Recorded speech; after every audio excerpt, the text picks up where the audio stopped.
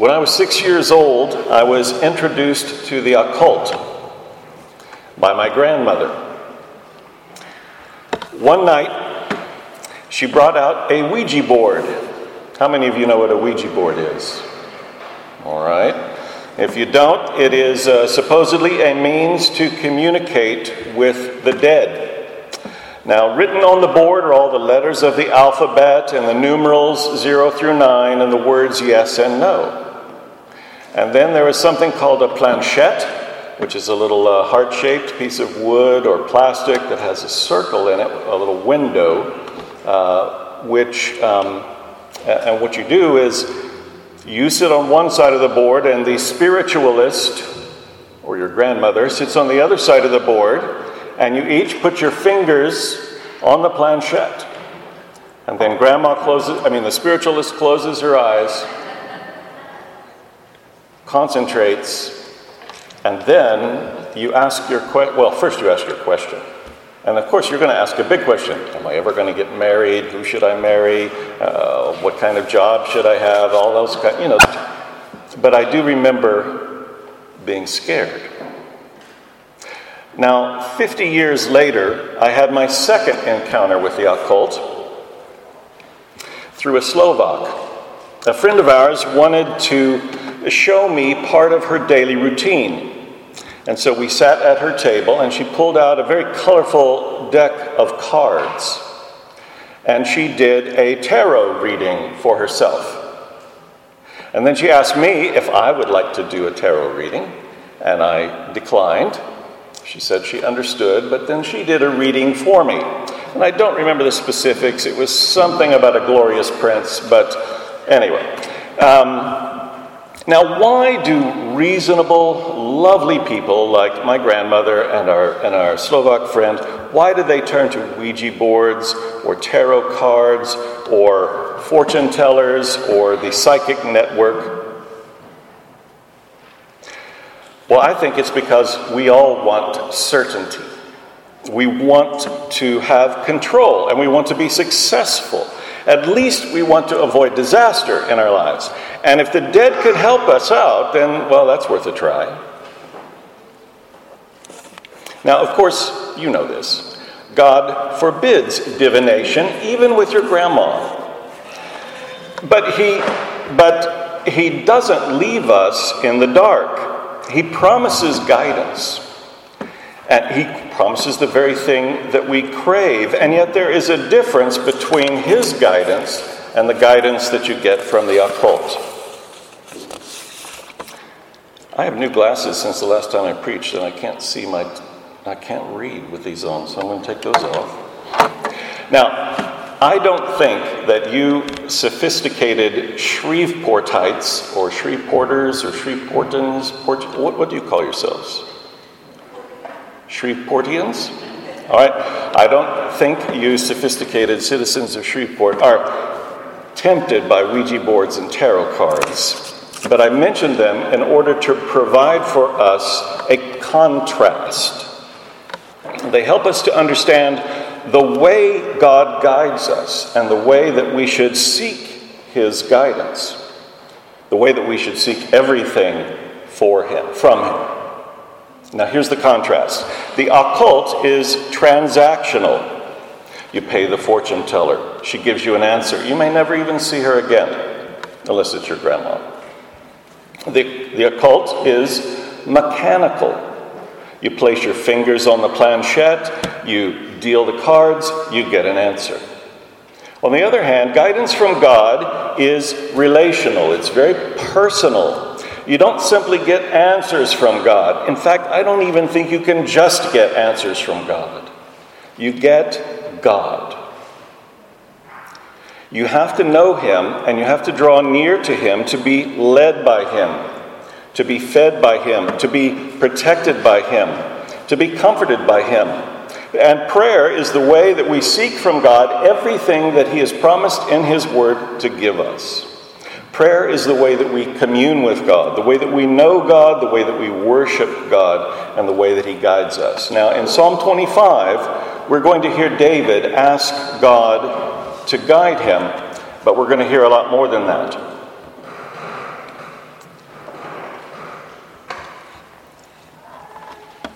Now, this prayer, Psalm 25, should shape the way that we draw close to God ourselves and the way that we seek his guidance. And as you listen to this, you're going to hear David declare his faith and confidence in God. You're going to hear him make several requests. He's going to ask God to protect him from his enemies. He'll ask him to guide him. He'll ask him to forgive his sins, to comfort him in his loneliness and sorrow. And he's going to remember God's covenant and his promises and God's character as well. Now, this is what we need to see in this prayer, that David weaves his faith and his requests together with truth about God, God's character. And God's character is the reason that he can trust him and ask him for his help. Now, everything in prayer is interconnected, all of this.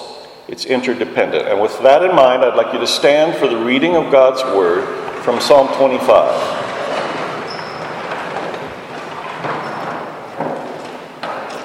Psalm 25 of David. To you, O Lord, I lift up my soul. O my God, I trust in you. Let me not be put to shame. Let not my enemies exult over me. Indeed, none who wait for you shall be put to shame. They shall be ashamed who are wantonly treacherous. Make me to know your ways, O Lord. Teach me your paths. Lead me in your truth and teach me, for you are the God of my salvation. For you I wait all the day long. Remember your mercy, O Lord, and your steadfast love, for they have been from of old. Remember not the sins of my youth or my transgressions. According to your steadfast love, remember me, for the sake of your goodness, O Lord. Good and upright is the Lord, therefore he instructs sinners in the way. He leads the humble in what is right. He teaches the humble his way. All the paths of the Lord are steadfast love and faithfulness for those who keep his covenant and his testimonies. For your name's sake, O Lord, pardon my guilt, for it is great. Who is the man who fears the Lord? Him will he instruct in the way that he should choose. His soul shall abide in well-being, and his offspring shall inherit the land. The friendship of the Lord is for those who fear him, and he makes known to them his covenant. My eyes are ever toward the Lord, for he will pluck my feet out of the net. Turn to me and be gracious to me, for I am lonely and afflicted. The troubles of my heart are enlarged. Bring me out of my distresses. Consider my affliction and my trouble, and forgive all my sins. Consider how many are my foes, and with what violent hatred they hate me. Oh, guard my soul and deliver me. Let me not be put to shame, for I take refuge in you. May integrity and uprightness preserve me, for I wait for you. Redeem Israel, O God, from all his troubles. This is the word of the Lord. O Lord, may the words of my mouth and the meditation of all our hearts be acceptable in your sight, our rock and redeemer. Amen. Be seated, please.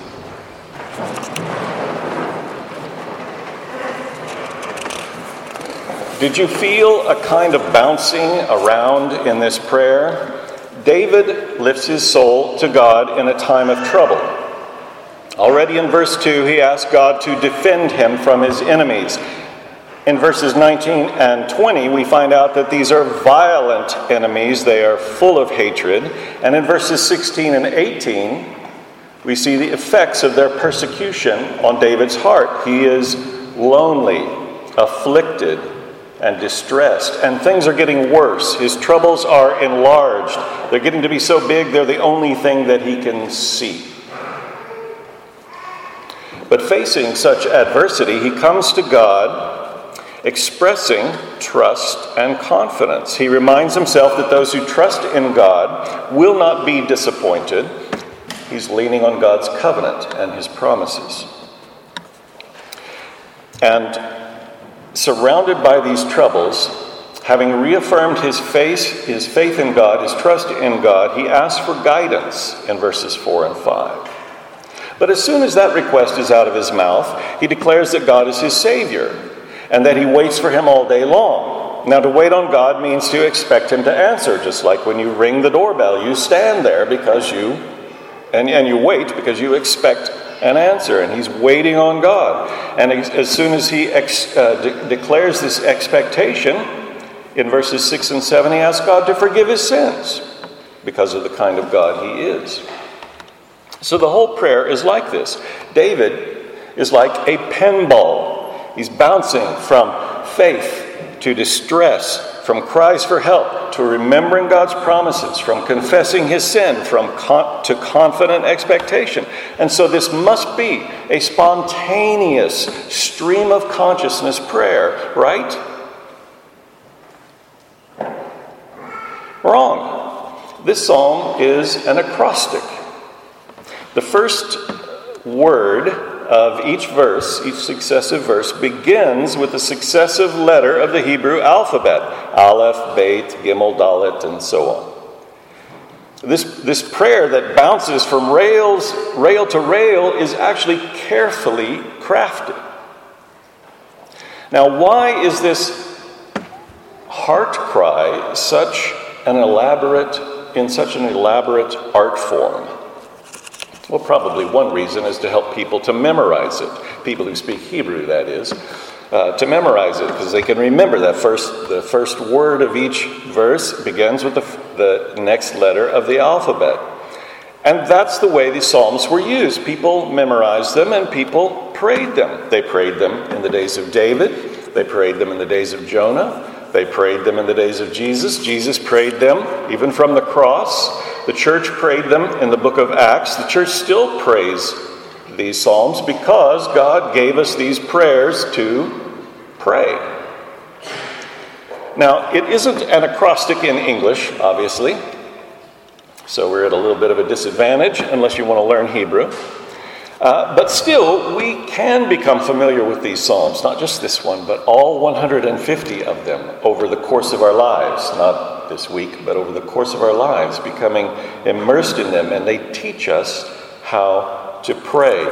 We need God's guidance. We need his protection. We need his comfort. We need his forgiveness every day. And so, how does Psalm 25, for starters, how does Psalm 25 teach us to ask for them? Let me just warn you at this point that I am not going to tell you anything that you probably have not heard before, but that doesn't mean you don't need to hear it again. The first thing is very obvious, and that is that David draws near to God. He's in trouble, and he goes to God. To you, O Lord, I lift up my soul. Now, of course, he asks for protection from his enemies, but he asks for a whole lot more in this prayer, as we've seen. He knows that God is always at work in his life, and that nothing happens to him by accident. It all happens with purpose. Even the bad stuff that happens to him, no matter how bad it is happening with some purpose. And so his trouble makes him stop and reflect. Why is my life so hard?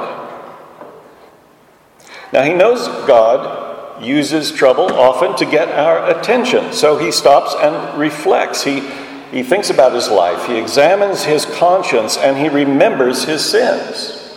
And he asks God to remember not his sins, but to remember his mercy and steadfast love. He asks God to remember God's own nature, that he is the God who delights to show mercy. So what is David doing? He's not wallowing in his sin. He's not going on and on about what a worm he is. He knows his sin, but his attention is on God and on God's character. And when we realize our sin, this is how we should pray. We should confess sincerely, absolutely confess sincerely. We should acknowledge the full evil of our sins, and our sins are evil, but not without hope, because of the kind of God that we serve. Even when we remember our weakness, even when we remember our wickedness, we must cling to God's character. He is full of mercy and faithful in his love in Jesus Christ. Calvin loved to say, especially when he was preaching on the Psalms, he loved to say that God's disposition is to forgive. It's his nature to be a redeemer, and his glory to lift people out of the mud. God has promised to forgive, and he will keep his word. And then in the height of his prayer, in the heart of his prayer, in verses 10 to 14, David turns to God's promises. He reminds himself and he reminds God of God's covenant promises. Steadfast love, pardon for sin, instruction in the way that we should go, our well-being and care even his care for our children, and God's friendship. These are all promises of God and in his covenant. And so what is David doing?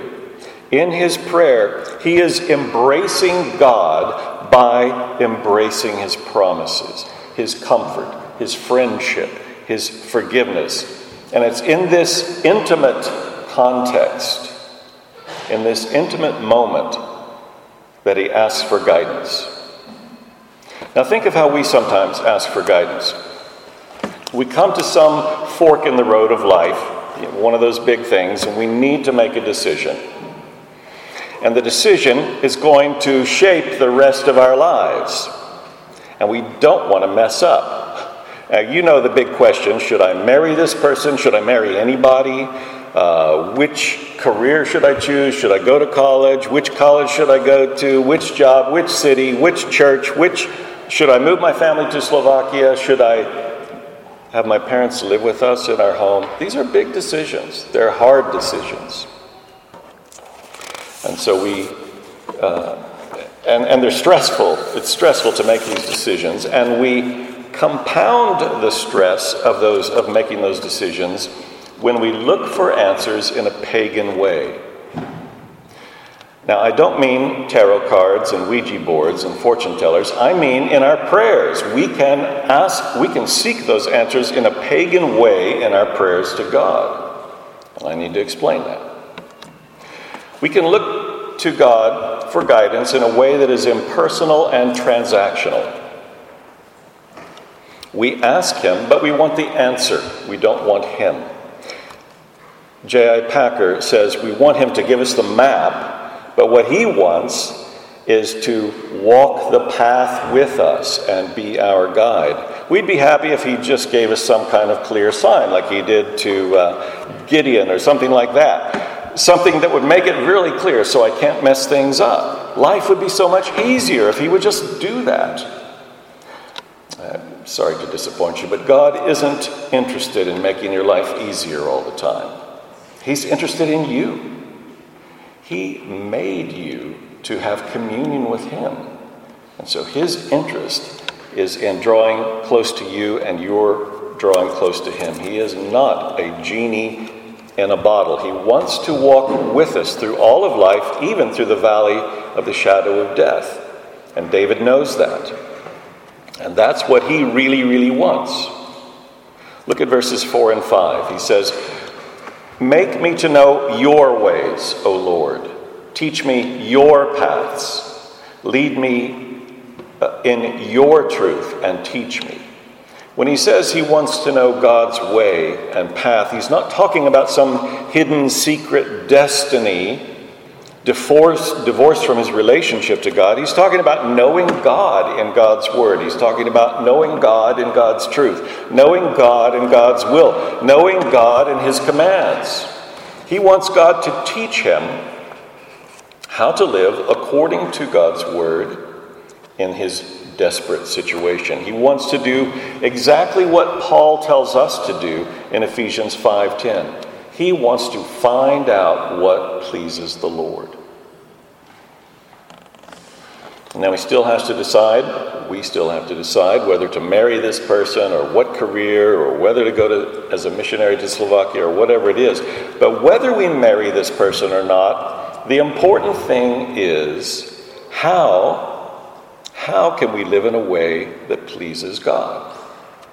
Whether you're a plumber or a preacher or a peasant or a king, How can we be faithful to God?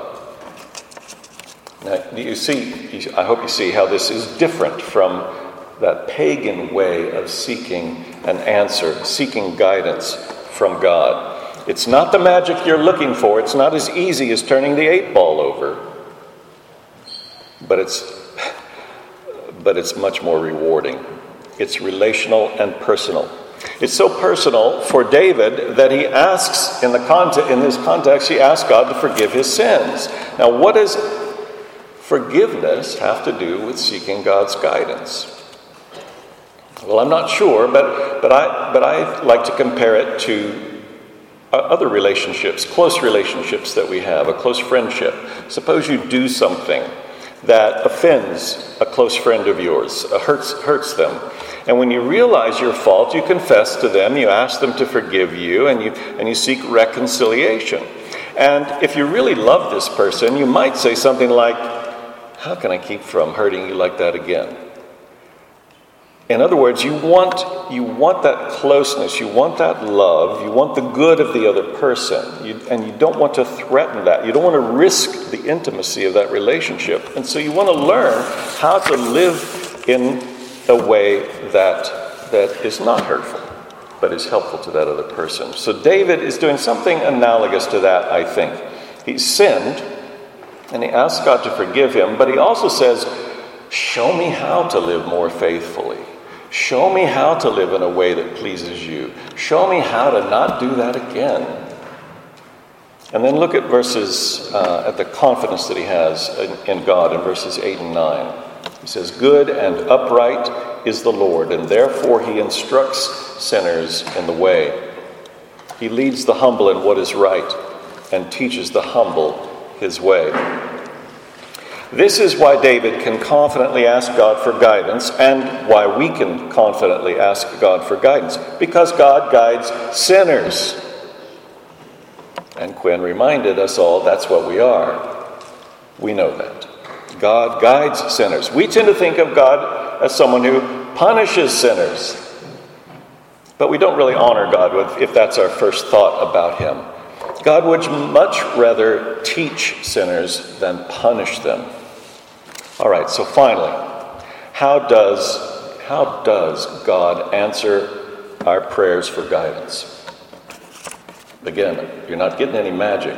You know that. Lower your expectations or raise your expectations depending on how you're looking at this. As David says, God teaches the humble his way, and he teaches them through his word. Now, the humble doesn't refer to people who have low self-esteem or think that they're nothings. The humble are those who are teachable, those who want to know God, want to listen to him in his word. David was being humble when he meditated on God's law day and night. The humble, the teachable, ask God to help them to understand his word and teach them how they can live it. Now, you might object that you can study the Bible till you're blue in the face and it still won't tell you who to marry. It won't tell you which job to take, which career to choose, which house to buy. Well, that's true, and it doesn't tell you what to have for lunch today either. And that's because God doesn't want you to be a child your whole life. He wants you to grow up. He wants us to mature into men and women who can make decisions that are in line with his will, that are pleasing to him. That's Christian maturity. That's human maturity. He wants you to know him and his ways so well that you can face the most difficult decision in your life, and you can make that decision knowing that God is with you. You don't stop praying, you don't stop leaning on him and depending on him, but you grow up in him and you make decisions in him. In Romans chapter 8, verse 29, Paul says that God is determined to conform us into the image of his Son. Hebrews chapter 5 describes the Son this way. In the days of his flesh, Jesus offered up prayers and supplications with loud cries and tears to him who was able to save him from death, and he was heard because of his reverence. Although he was a son, he learned obedience through what he suffered. Jesus, in the days of his flesh, was teachable.